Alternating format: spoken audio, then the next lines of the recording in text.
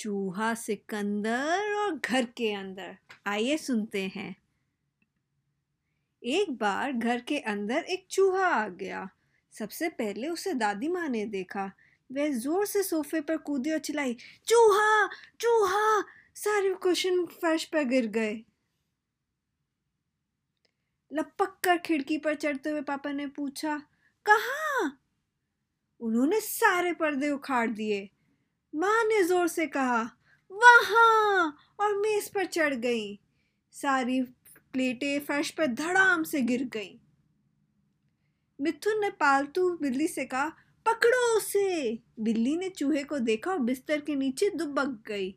मिथुन चिल्लाया, चूहा, और वह बिल्ली के साथ भाग गया।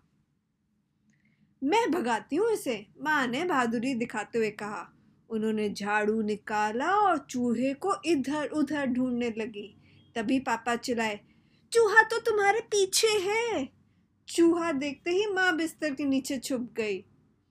दादी सोफे से नीचे उतरी और बोली, मैं जानती हूँ कि क्या करना है। फिर उन्होंने अखबार को मोड़ा और उसे इधर उधर खोसने लगी। चूहा वहां तुम्हारी बाई तरफ। पापा खिड़की पर और ऊंचे चढ़ते हुए चिल्लाए। दादी ने चूहे को देखा और बिस्तर के नीचे जा छुपी।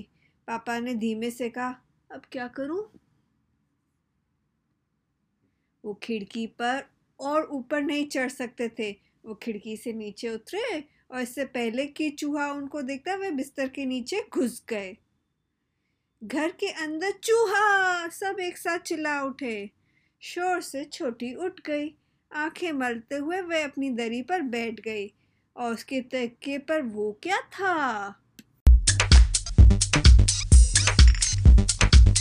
ये कहानी आपके पास लाई गई है इंडियन टेल्स द्वारा। तो आइए और सुनते हैं।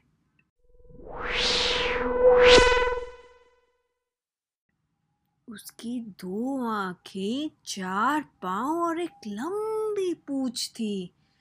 चूहा, खुशी से ताली बजाते हुए छोटी ने कहा। छोटी ने चूहे को देखा और चूहा भागने लगा। छोटी उसके पीछे लपकी। सोफे पर छलांग लगाकर, खिड़की पर चढ़ते, मेज पर कूदते, तकियों पर कलाबाजियां खाते, पर्दों के पीछे से दौड़ते, प्लेटों पर से फिसलते हुए सीधा दरवाजे से बाहर चूहा घर से निकल गया।